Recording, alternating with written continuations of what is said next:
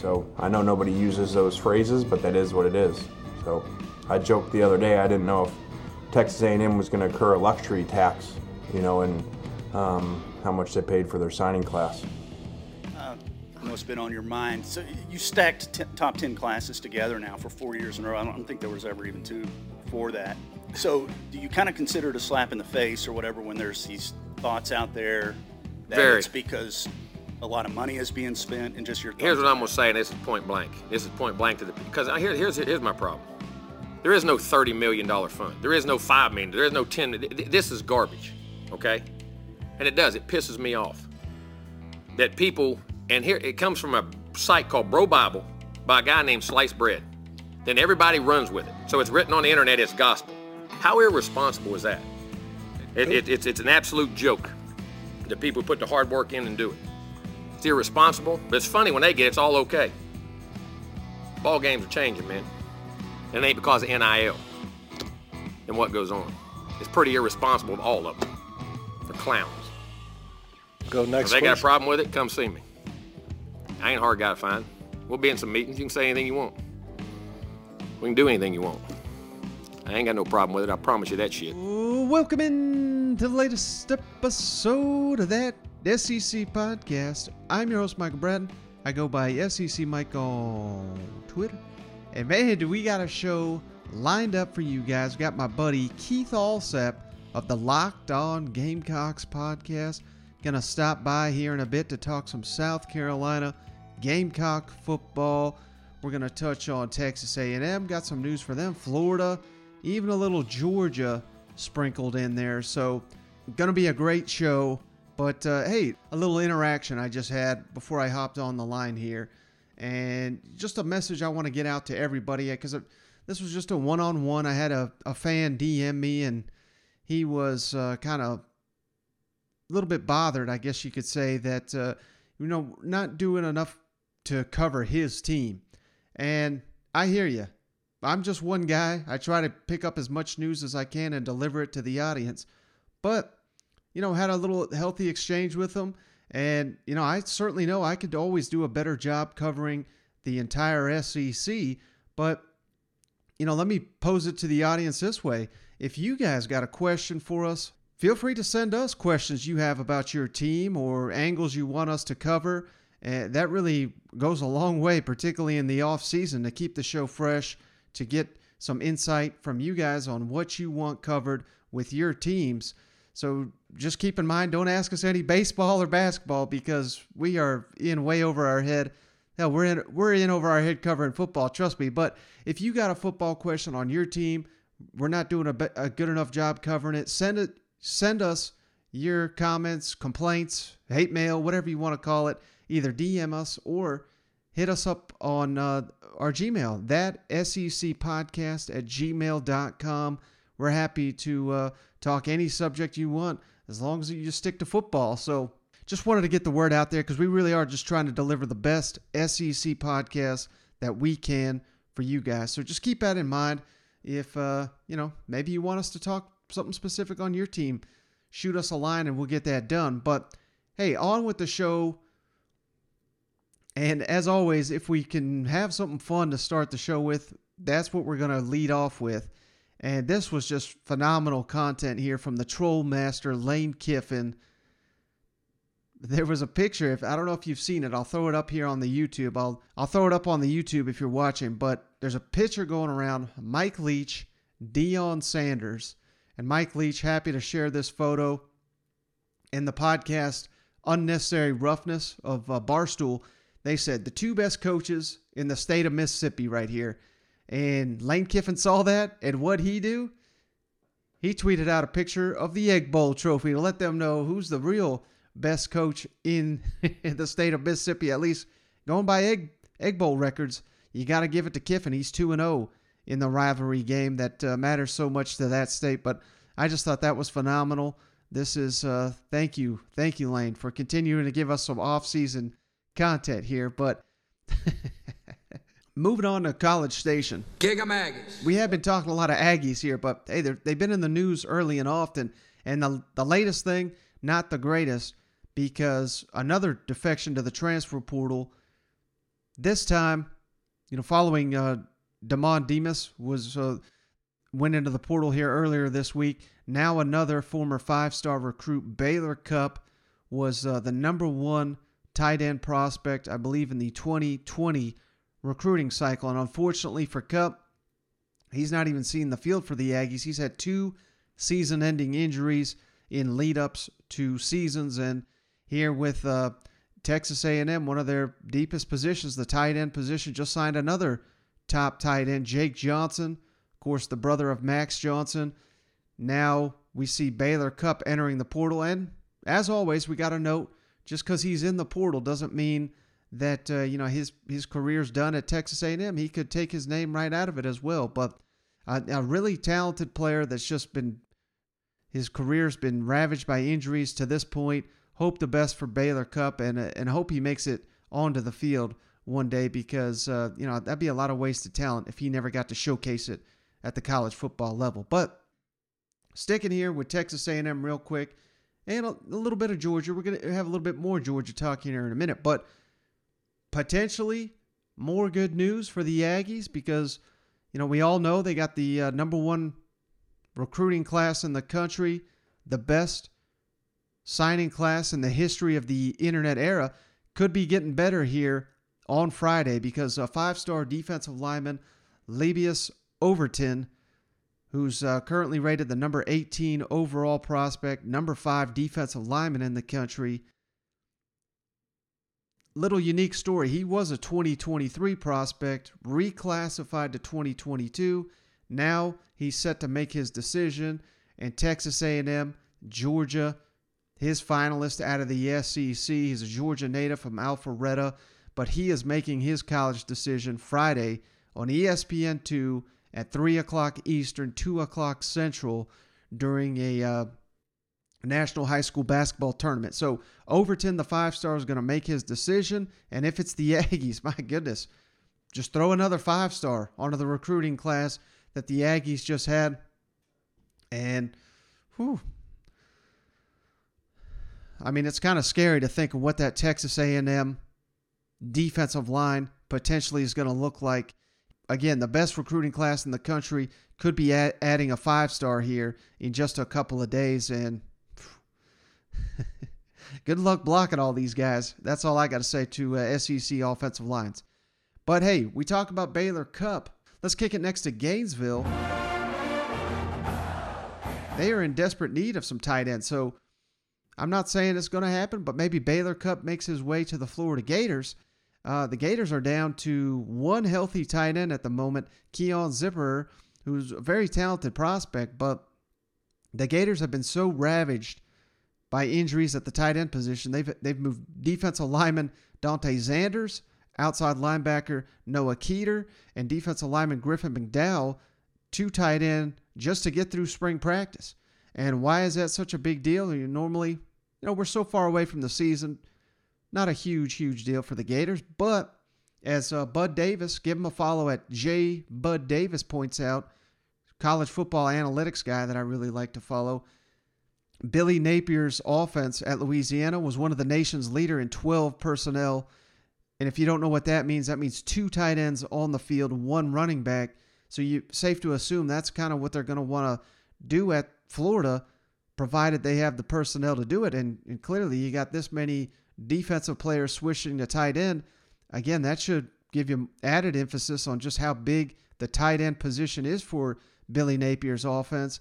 So they're going to be looking, you have to assume, in the transfer portal. They've got a couple signees coming in, not there yet. So, it's not doom and gloom, and as Shane Beamer would say, but this is something that situation that needs to be monitored here. I think the Florida Gators are going to have to add some depth at that position to get where Billy Napier wants it to go. But so I just wanted to make that note. But hey, it's not all bad here in Florida, because it seems like we got us a re-energized, refocused Brenton Cox, Florida Gators defensive lineman, who has yet to really live up to his potential down there in Gainesville. Of course, played at Georgia for a little bit and transferred during a training camp, if I'm not mistaken. But he is setting his sights on the Florida school sack record this season, which is 13. So let's kick it over to Brenton Cox real quick on what his goals and aspirations are for the upcoming season. What went into your decision to come back?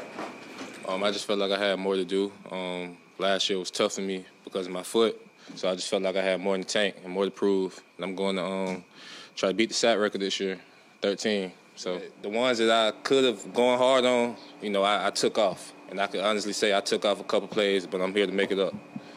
The sack record's in your sights. What's it going to take from you to do? I mean, you feel like if you just play to your potential, that should come? Yeah, right now, I'm going for a sack every half. So, if I do that, I'm going to pass those numbers. But, right now I'm just trying to beat the sack record. And that's just going out there and playing hard every play. I wanted to see a sack a half, man. I'd love to cover that. See a sack a half? Yeah, that wouldn't be bad, I try to work that hard to get that. But, that's what we're going for, either a sack a game or a sack a half. Either way, I got to get it. So what gives you that? I'm sorry, Nick. What gives you that confidence? I mean, we heard from the time you got here that your first step was like people were like taken aback by it. Yeah, I always had the confidence, just coming off the edge so much, you just feel like nobody can stop you, And, that showed that Florida State game when I had 4 sacks. It showed the UCF game when I ended up with like 4 tackle for losses. So my first step is really good, but I feel like I got more to prove and more to show people because I can do more than just come off the ball hard, I can give you a move too after that. So, I'm just here to show it off. Some interesting and transparent comments from Cox there. It's not often you hear a player say, he didn't give it his all last season, and that was kind of the state of the Florida Gators program last season, no doubt. Not everybody was giving their all, and that's got to change in a hurry if Billy Napier is going to have success, and particularly right out the gate with the schedule that we've hit on so many times. Utah at home, Kentucky at home, and then week 4 at Tennessee. I thought this was an interesting comment here from John Wilner of the Pac-12 Hotline. He was on the Paul Feinbaum show here on Wednesday. He is picking Utah to win the Pac-12. He's, everybody's all aboard the Lincoln Riley Southern Cal train here, but the guy that covers the league well says Utah is the favorite in his mind. And, of course, they opened the season in the swamp. And when I saw this, it made me realize this is a no-lose situation, I think, for Billy Napier. I mean, I know the expectations are sky high. Florida Gators demand championships. They demand excellence. But you're going to be going into a season opener where, I guess, a Utah team coming off a Rose Bowl appearance where I would say the vast majority of people are going to be picking Utah to go on the road and knock off the Florida Gators. So what has Billy Napier and company got to lose? If you lose the football game, that's exactly what everyone predicted would happen. If you find a way to win, which, let's not kid ourselves, that's not unrealistic to think. Team traveling from the other side of the country, hell, we can sing the praises of the Pac-12 favorites, all this. They're not going to have as much talent as the Florida Gators that put on the field on September 3rd, week 1. So if Florida can find a way to win that game, a re-energized and just a fan base ready to explode is just going to do that all the more that, thinking that they hired their savior here in Billy Napier. So a no-lose situation, in my opinion, week 1, right out the gate, Florida Gators hosting the Utah Utes. Everyone's going to be picking against you except for the diehards, and you've got a real opportunity here to win over the entire fan base if you don't have it already there, if you're Billy Napier. Next, let's kick it on down to Columbia. Shane Beamer met with the media here on Tuesday, this was, and we're going to kick to our interview here with Keith Allsep in just a moment here, but I just thought this was interesting. Shane Beamer heading into year 2 in Columbia, learning his team. What has he learned about his Gamecock team with South Carolina at the midway point of spring camp? Near the midpoint of spring ball right now. Just what do you feel like you've learned about your team through these first 2.5 weeks, and what would you like to see improve as you get closer to the spring game? Oh man, definitely have learned that they love to practice. They love to compete. They really do, and that's important. You guys know how much we talk about competition at all times in this program. But I mean, they love to compete and get after it. I mean, there's like the energy, like I said, has been fantastic. So they enjoy being out there on the field as well. And, I think the biggest thing going into the last half of it is continuing to progress, because the newer guys, we do have a lot of young faces, obviously, and new faces with transfers and things like that. So let's, continue to get them acclimated and comfortable in what we're doing. And then let's also try and figure out, who we feel like is going to be able to help us, in roles going forward, whether it be offense, defense, special teams. We have a general idea with the returning players as far as what they can do, but, let's see who the next group of guys is going to really take a step up and show that they can have a significant role on the team here going forward. So we all know South Carolina, the expectations with this Gamecock fan base are just through the roof after the 7-win season, winning in the postseason. Now the team looks to be a lot better across the board here entering year 2, and I just felt like those comments would kind of kick that momentum forward just a little bit more heading into our interview here with Keith Allsep. And I want to make a quick note. I tried to clean up this audio as best as I could, but it starts out fine and it ends fine. But in the middle there, I think on his end, the audio quality is not great. I do apologize, but again, it picks up, it's crystal clear at the end of it. So sorry about the audio quality. I'm not sure what happened, but just through the recording process, there were some issues there with the recording process. But let's kick it over to Keith Allsep, host of the Locked On Gamecocks podcast. All right, we're pleased to once again be joined by my guy, Keith Allsep. He runs the Go-To Gamecock podcast. He's the host of the Locked On Gamecocks podcast. You give Keith a follow at K Allsep and give the podcast a follow at Gamecock Pod. Keith, thank you so much for joining me once again. I always love our chats here. Oh, me too. It's just a pleasure to be in your, among your greatness as the dean of SEC podcast. Well, I appreciate the kind words, Keith, but obviously I stick to football. That's what, has my attention 365. But I do want to ask you, because I know you're a big women's basketball fan, and it's a huge, huge week for Dawn Staley and company. I just wanted to get your thoughts real quick. Do you think the Gamecocks are going to cut down the nets there in Minneapolis? Well, I mean, they have been the number one team all season long. In the history of the AP poll, 11 women's basketball teams have been ranked number one wire to wire. Okay, from the first poll to the last poll. 10 of those became national champions. And so the odds are in their favor, but I've said this since February. South Carolina will only go as far as their starting backcourt can take them. They've got to be able to make shots. Destiny Henderson did that against Creighton. They were kind of the Cinderella team. South Carolina beat them 80-50, and Zia Cook only took 4 shots. She didn't score any points, but she played great defense. But somebody other than Aaliyah Boston's going to have to make shots for South Carolina to cut down the nets. And, once you get to the Final Four, Michael, it's 2 one-game seasons. Mm-hmm. And that's just the way it is. And so I like South Carolina's chance to get to the final on Sunday night. They beat Stanford back in December. They blitzed UConn when they were healthy in November.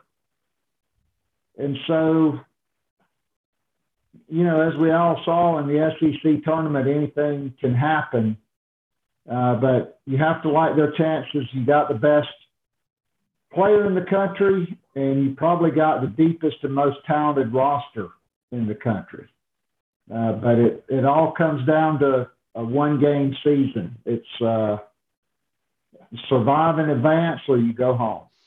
Well, I know the SEC will be rooting for the Gamecocks there in Minneapolis, and Gamecock fans, hopefully this is just the start of a championship year for you there in Columbia. So let's transition to football. Spring football, of course, going on right now. The second year under Shane Beamer. Based on what you've seen, what you've heard, where do you think the biggest growth Shane Beamer has made in his second season as a head coach leading the South Carolina program is? Well, I think the biggest thing is from what I've been told and what's been relayed to me is Shane Beamer is much more comfortable, much more assertive in his role. Last year, he really didn't know his team during spring practice. He really didn't have a feel for even his coordinators at that point. Now, I think the players and Shane Beamer both are more comfortable with each other, and they all come to practice knowing what to expect. And so I think just from an energy standpoint, you hear that a lot from people that are inside the building. The energy level in practice, players love coming to practice. The positivity is still in place. The culture continues to grow. And so I think, big picture, that would be my biggest takeaway. But as far as on the field, I mean, the biggest change is at the quarterback position with Spencer Rattler. Last year it was Luke Doty, and it was Jason Brown, who was a Division III player. Brown didn't get to practice much because of health and safety protocols. Luke Doty was a true sophomore who had split time at quarterback and wide receiver as a freshman.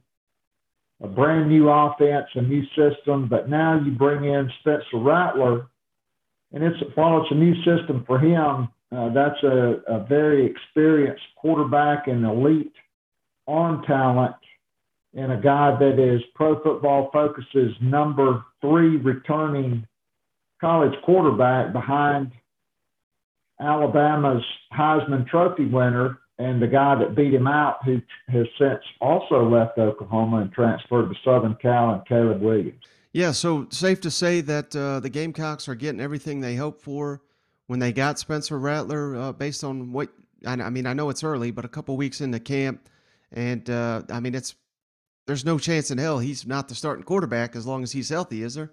Yeah, I mean, people keep asking that question, like, when are you going to name a starting quarterback? And my response would be, hey, Captain Obvious, spoiler alert, it's going to be Spencer Rattler, okay? I mean, that's just the bottom line. I mean, barring an injury, by all accounts, Spencer Rattler has come in and worked extremely hard with the team in the winter program.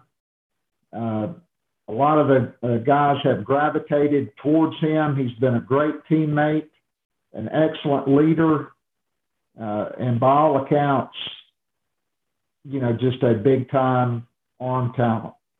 Yeah, no doubt, and he's got something to prove, but which should only help his game if he puts in the work this offseason. But someone else there in Columbia that's got a lot to prove, particularly to that fan base, is Marcus Satterfield, of course, the offensive coordinator. Very rough debut, but I'm not asking you to say he's going to be the best offensive coordinator in the country or anything, but is there a chance that now with a big time quarterback, added weapons at receiver and tight end, I think they really like the depth at running back. The offensive line is going to remain a question mark until we see it, but assuming those pieces fall into place, maybe do you think it was maybe a little bit of a rush to judgment on Marcus Satterfield, and do you think he could have a big bounce back year given all the tools he'll have to work with this season? Well, I mean, I was very open about my criticism of Marcus Satterfield. I probably would not have brought him back, but then again, he was not in my wedding. So, I mean, look, when you're trying to bring an NFL system, when you only spend a year in the NFL yourself, and that's the highest level job you have, I think the hope And I think what you have to hope for if you're a Gamecock fan is Marcus Satterfield learned a lot during his first season as offensive coordinator. Certainly, his coaches learned a lot. Hopefully, there was some division. There was, some stuff that wasn't great that went on behind the scenes between him and how he treated some of the offensive staff. They had a closed door meeting where Shane Beamer came in and locked the door, and they aired all their grievances, kind of like Festivus, the airing of grievances. And they worked it all out. And so you have to hope, number one, that he learned how to become a better offensive coordinator. You do have the comfort level with all the returning players on the system being in place, so they're not all, learning how to build an airplane from scratch. Yeah. And then certainly said, adding Spencer Rattler, Austin Stogner, Antoine Juice Wells, a record-setting receiver from James Madison, the running back room. Yes, they lost to Quandre White and Kevin Harris, but Marshawn Lloyd looks like that five-star guy that he was coming out of high school now. Christian Beal-Smith comes in from Wake Forest, and a guy named Rashad Amos, who missed last season with an injury, he's back. And he's a big, fast, powerful man, 6'2", 225 pounds. And so he's in the mix. And then Juju McDowell, who was spectacular in the bowl game, he returns as well as Lavoisier Carroll, who was a top 100 recruit, who was a running back. And when he got to Georgia, Kirby Smart tried to make a cornerback out of him. Mm-hmm. Yeah, and you hit on Marshawn Lloyd there. I think that's a guy that, clearly South Carolina fans know all about, but I think the rest of the SEC may have kind of forgotten about him. 2 years removed from his tough knee injury. Do you think this is the year he finally breaks out? Because I'm sitting here thinking with Spencer Rattler and potentially, a huge breakout season coming from Marshawn Lloyd, all of a sudden South Carolina's got, man, they're cooking right there if they got that. Well, certainly you have to hope for more consistent offensive line play. Like, you can't just take the game against the Florida Quitters, Auburn a little bit, and then North Carolina, who basically had the bullfighter OA defense. Teams were running up basketball numbers on them, which, of course, are a basketball school, and usually after October, leaves the football stadium and goes blue-white. South Carolina certainly needs better offensive line play and more consistent offensive line play. The good news is everybody that finished the season back, and they have 7 players who have started multiple games on the offensive line. Now, let me ask you about Jaheim Bell, because it seems like, for whatever reason, he may have been the most underutilized player on the team last year, and when they did get him involved, he was sensational. What's the deal there? And, do you look for him to be utilized a lot more in the offense this season? I do. And Jaheim Bell was underutilized. He's kind of a bigger version of Deebo Samuel. He's this guy is 6'3", 230 pounds. Tore his ACL senior year in high school. When he came in, he had to have a meniscus repair done, so he was not much of a factor through freshman season in 2020. This past year, they used him exclusively tight end, even though many other members of the offensive coaching staff thought he should be flexed out and even put in the slot which the kid and Jordan played most of the time until the bowl game. But I think he, got a good taste of what Jaheim Bell can do in the bowl game. 2 big explosive plays for touchdown, 15, 20-yard run on the first play from scrimmage. This is a guy that had been committed to Florida. I mean, he was a big-time recruit out of Valdosta, Georgia, and a guy that you have to call him a joker, right? Like he's a wild card. You should give him some touches at running back. You should move him all over the place as H-back, the slot, outside. I think that's a big thing I want to see from Marcus on the field. How can you utilize a guy like him? You know, maybe I want to talk to Kyle Shanahan, the 49ers, about that, and how they use Deebo Samuel, because, you know, this guy is the best playmaker on South Carolina's campus, and you've got to get him involved more than, you know, one catch, two catches, and then 2 or 3 weeks in a row with no catch. They've got to get him involved. He's, you know, 6 to 10 touches every week in my opinion. Now, I think Clayton White, hell, I didn't even know who he was when he got the South Carolina job, but he just did a remarkable job taking a defense that I know, you know, we have such a short-term memories, but under Will Muschamp, I mean, the defense was just dreadful. And last season, for much of the season, I'd say they were the better unit there in Columbia. So how do they go from good to great on that side of the ball in Columbia this season under Clayton White in year 2? I think it's just like the offense. I think you have to hope, you know, for more consistency. You know, they were great against the run against some teams, and then like Missouri and Clemson, they just ran it, you know, right down their throats. And I think part of it was just the linebacker play. I think South Carolina's defensive line, you know, was really good most of the time. Linebackers, you know, Missouri runs that outside zone, and, you know, Damani Staley, who stepped in after Sherrod Green's injury in the Georgia game, you know, he was the primary middle linebacker. And if you're asking that guy to, you know, get outside the tackle box and make plays, he just can't do it. Now, Sherrod Green got an extra year. He's back. He's healthy. He's working out at linebacker. There are some younger guys in the mix there. But I think for me, the biggest key for run defense is going to be improved linebacker play. South Carolina has to be better at identifying runs, gap integrity with the linebackers.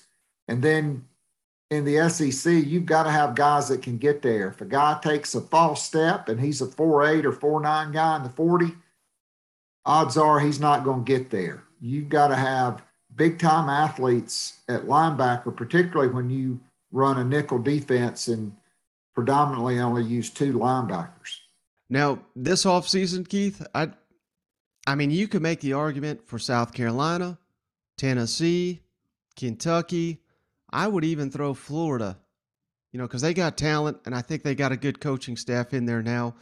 Of those 4, can you make the case for the audience of why South Carolina will finish with a better record than anybody in the East, with the exception, of course, of Georgia? And hell, I got my questions about Georgia. Everybody's penciling them in back to Atlanta. I'm not ready to go quite that far. So make the case for South Carolina taking that big jump in year 2. All right. So generally when South Carolina has Kentucky and Vanderbilt on the road, although Kentucky has certainly become problematic for South Carolina over the last decade, that's when you have the easier schedule. Missouri comes to Columbia, South Carolina. Tennessee comes to Columbia, South Carolina. Georgia and Texas A&M will come to Columbia. You know, Arkansas, they lost a lot of guys in the portal, but you go there early. And so Arkansas and A&M are your 2 Western opponents. Then you're at Vanderbilt and you're at Kentucky. And so for me, with Spencer Rattler, Jaheim Bell, with all the weapons in place, you know, at running back, wide receiver, I think South Carolina will probably get a commitment. right after their spring game from Arkansas State, transfer receiver Corey Rucker. He'll come in the summer. Josh Van is back. Like I said, you returned 7 guys who've started a lot of games on that offensive line. And you brought back a lot of players on defense. Cam Smith was Pro Football Focus's #1 returning cornerback. They shored up the safety position with Devontae Reed, a transfer from Central Michigan that had offers from Texas and most of the SEC. I mean, there's a lot to like about this team. That's a veteran team. And when you add an elite quarterback and more playmakers, that makes your entire outlook different. I mean, you look at teams in the National Football League, even in the SEC, I mean, outside of Georgia, which could not beat Alabama, by the way, when their wide receivers were healthy in the SEC championship game. If you have an elite quarterback, I mean, over 90% of the time, the team with a better quarterback wins. I don't know,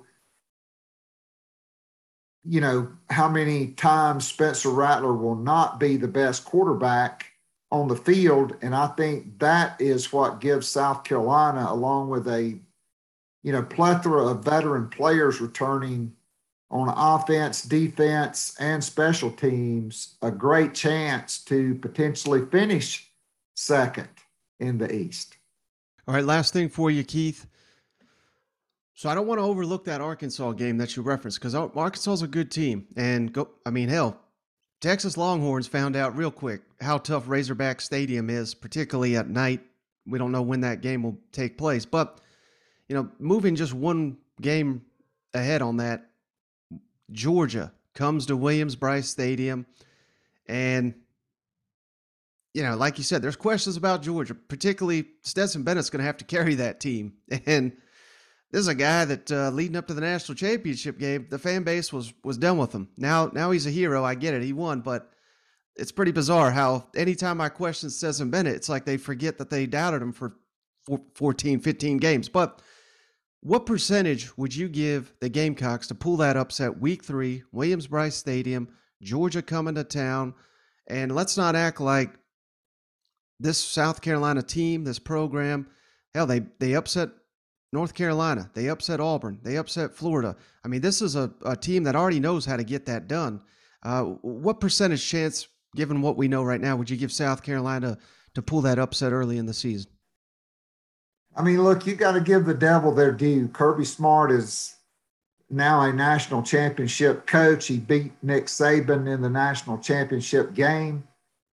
But at the same time, they are losing a ton of guys. I mean, they may have 5 or 6 first-round draft picks, as well as, losing a George Pickens. He's gone to the NFL draft. Steve Spurrier used to always say, yeah, well, I like playing Georgia the first 2 or 3 games of the year because usually they'd have 4 or 5 guys suspended. So, maybe if, that holds to form and Georgia's missing some players, I'd still probably say 1 in 5. I mean, that'd be, 1 in 5 chance. I mean, until South Carolina shows that they are an explosive offense, until they show that they can stop the run against a big-time program, it's hard for me to pick it. I mean, I do think that there's a lot to like about this team, but I still have questions about Marcus Satterfield, and I still have questions about how good the linebacker play is going to be. And until those questions are answered, I can't pick that upset. I got you. Well, we're going out on a low note. I was waiting for you to go all in, guarantee the upset here, but I understand. I mean, hell, we're talking arguably the most talented roster in college football, so I won't hold that against you. But you'll be changing your tune come September. I'll wait for Keith to predict that one. But He's Keith Allsep, host of the Locked On Gamecocks podcast. Don't forget to give him a follow at KAllsep, and don't forget to check out the podcast at the Gamecock Pod. Keith, thank you so much for joining me. I really appreciate you. Absolutely. My pleasure as always, and thanks for not playing Rocky Top. All right, so just want to say thanks again to Keith for joining the show. As always, had him on a number of times, and he's going to have me back on his show very soon, he says. But I love having those conversations with Keith. You know, he's completely unfiltered. He shoots from the hip, and that's what we try to do here as well. So I just really appreciate Keith taking the time here in the middle of the week, in the middle of South Carolina's camp, to talk some Gamecock football. Now, last thing here, and this is going to be brief, but I just wanted to kick to Athens real quick, where defensive back William Poole decided to come back for another season. And, we just win national championships in the SEC. That's what we do. And since we've been doing this thing, LSU won it 2019. Alabama won it in 2020. Georgia Bulldogs, of course, kicked down the door and won it last season. And fans, you get to hold those bragging rights all off season long. Get to hold your head up high, wear the championship gear. Hell, wear it every day. If my school won the national championship, I don't think I'd take that gear off the entire off season. But I just thought Georgia fans would really appreciate William Poole's thoughts on the epic pick six play against Alabama that sealed the deal and let every Bulldog in the country know their team is going to win the national championship. William, what was your perspective on the way to go pick six? What was going through your mind on that play? What was going through my mind on that play was, they throwing the ball towards me. That's what it looked like it was coming, but it was kind of an overthrown ball. And once I seen Keeley catch the ball, all I could think was, we did it. That's all I thought. And the way he sealed it out with the touchdown run and everything, they made it great. All right, so I just figured that'd be a great way to end the show. But, hey, we got one more coming this week. Another great guest lined up. First-time guest. We're going to talk some Texas A&M football here to close the week strong. But I appreciate each and every one of you for hanging out. As always, we'll catch you on the next one.